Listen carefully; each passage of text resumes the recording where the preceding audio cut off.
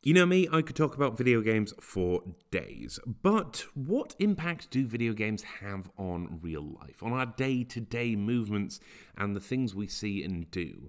Well, I could go into a lot of detail about the concept of the Tetris effect as it was once known, the idea that people who played Tetris for a long time saw it in real life and dreamt about falling blocks. But, well, I'm not a scientist. I don't have a background in that kind of research and study. I know anecdotes that I've seen on the internet. So when I was approached by Dr. Angelica Ortiz Dogatari about their research in game transfer phenomena, as it is now known, this was an opportunity I couldn't pass up on. So I could go into detail about the research itself. It's a fascinating subject, but at the end of the day, I can't talk about this kind of things. I'm not the one who's done all of the hard research and learnt everything interesting. It's much better coming from somebody with a passion for this, which is why I'm proud to pass you over to, well, the person who knows it best. If you want to find out more, you can head over to www.gametransferphenomena.com, where there is a wealth of resources and more information. But for now, let's hear what Dr. Angelica has to say. My name is Angelica Ortiz de Gortari. I'm a researcher at SLATE at the University of Bergen in Norway. My recent study has just been published in the Telematic and Informatic Journal. This is just one study in a series of studies conducted over the last 10 years trying to understand the impact of interactive media on our perception, cognition, and behaviors. And let me start giving you some questions to see if you identify some of these experiences. Have you ever had game melodies stuck in your head? Have you ever closed your eyes and see images from the game? Maybe sometimes when you are trying to fall asleep? Have you ever wanted to use the save function to rewind the time when you make a mistake? How about wishing you could teleport home? Have you ever moved your fingers involuntarily as if you were trying to control the game with a gamepad when you're actually not playing? These are just some examples of game transfer phenomena, or GTP in short. According to my research, experiencing images, sounds, thoughts, automatic actions are common among gamers, or at least is something that gamers recognize immediately and have reported in my numerous studies. In my latest study conducted during the COVID-19 pandemic, I wanted to understand if those susceptible to GTP were also susceptible to other media-related phenomena, such for example, experiencing ringing or vibration from mobile phones, as well as gamers were susceptible to thought intrusions and hallucinations when perceiving something that was not really there. The COVID pandemic provided unique circumstances to explore this phenomena, because during that time, the consumption of media was quite high and was increased and encouraged. And at the same time, we were limited to environmental and social contact. So in my study, around 400 gamers took part in an online survey.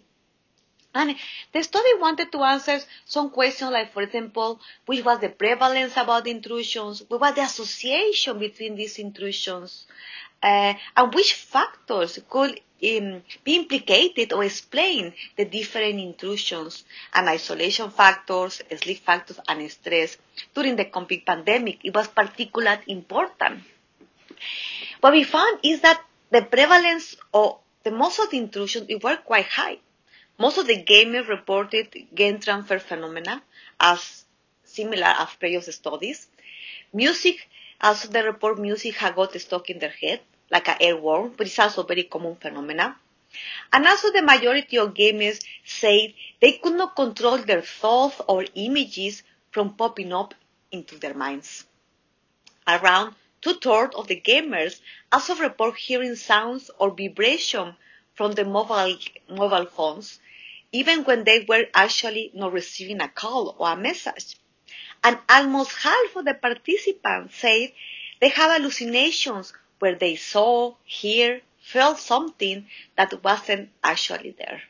The COVID-19 pandemic and the isolation it brought with it really offered a unique testing ground for, well, a lot of things.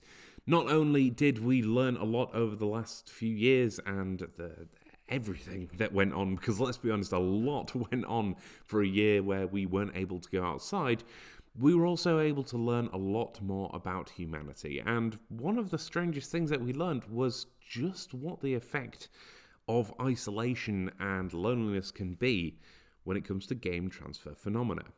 But again, I'm not the expert. I'm going to pass you over to the person who does know. Thank you again, and I really mean a massive thank you to Dr. Angelica Ortiz-Dorcotari, who has not only done some incredible research here, but has also approached and offered such a wonderful opportunity to share this with you all.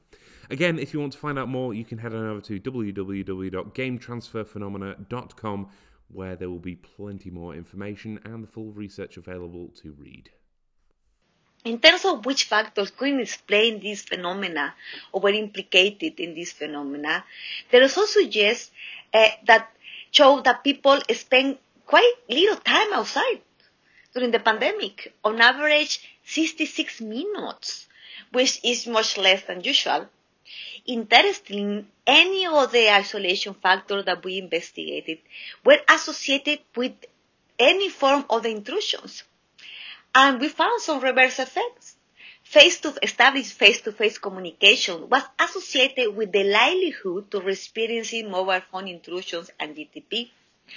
And these found may be explained because in many cases, game transfer phenomena is triggered by associations. For example, when gamers climb buildings in the video game, when they see buildings in real life, they find themselves automatically applying the game strategies and to starting evaluating how to climb the buildings. First-person shooters, when they found open fields in real life, they found themselves evaluating which is the best spot to hide. So we see how these objects that have been simulated in the game, or they are very important in the game, like CCTV cameras, coins, other objects, are the ones that sometimes trigger this phenomena in the real life, sometimes just with thoughts, sometimes with expectation that something will happen as in the video game. Sometimes gamers found themselves hearing something or seeing actually images from the game, like seeing hell bars above people's head. Also in other studies, we have found out that anxiety is an important factor for game transfer phenomena and also for mobile phone intrusions.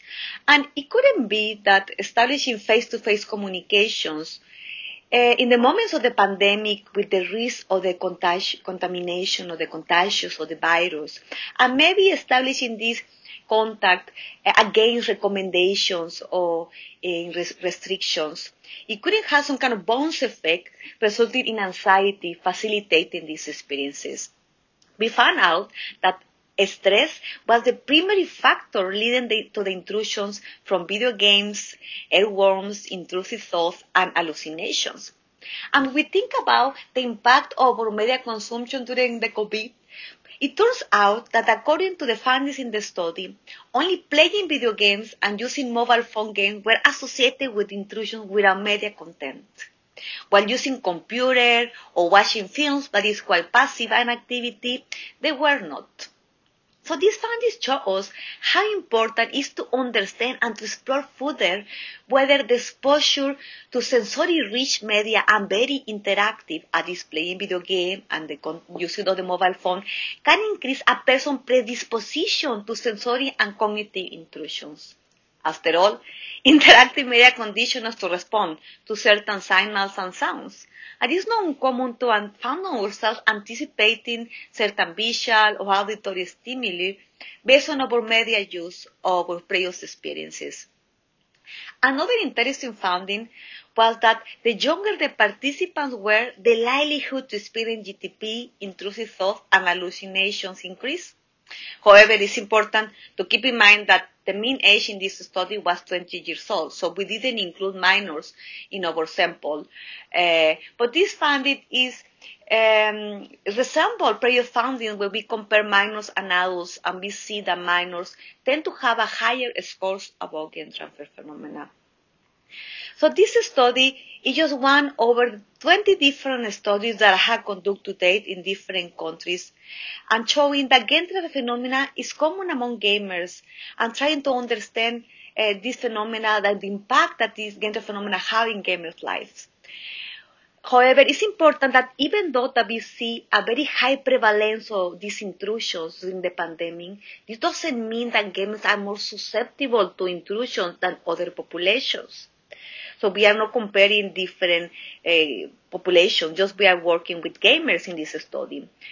And in this study, the most contributing factor was stress. Even it was more important factor, actually, that the time spent using media or interacting with media.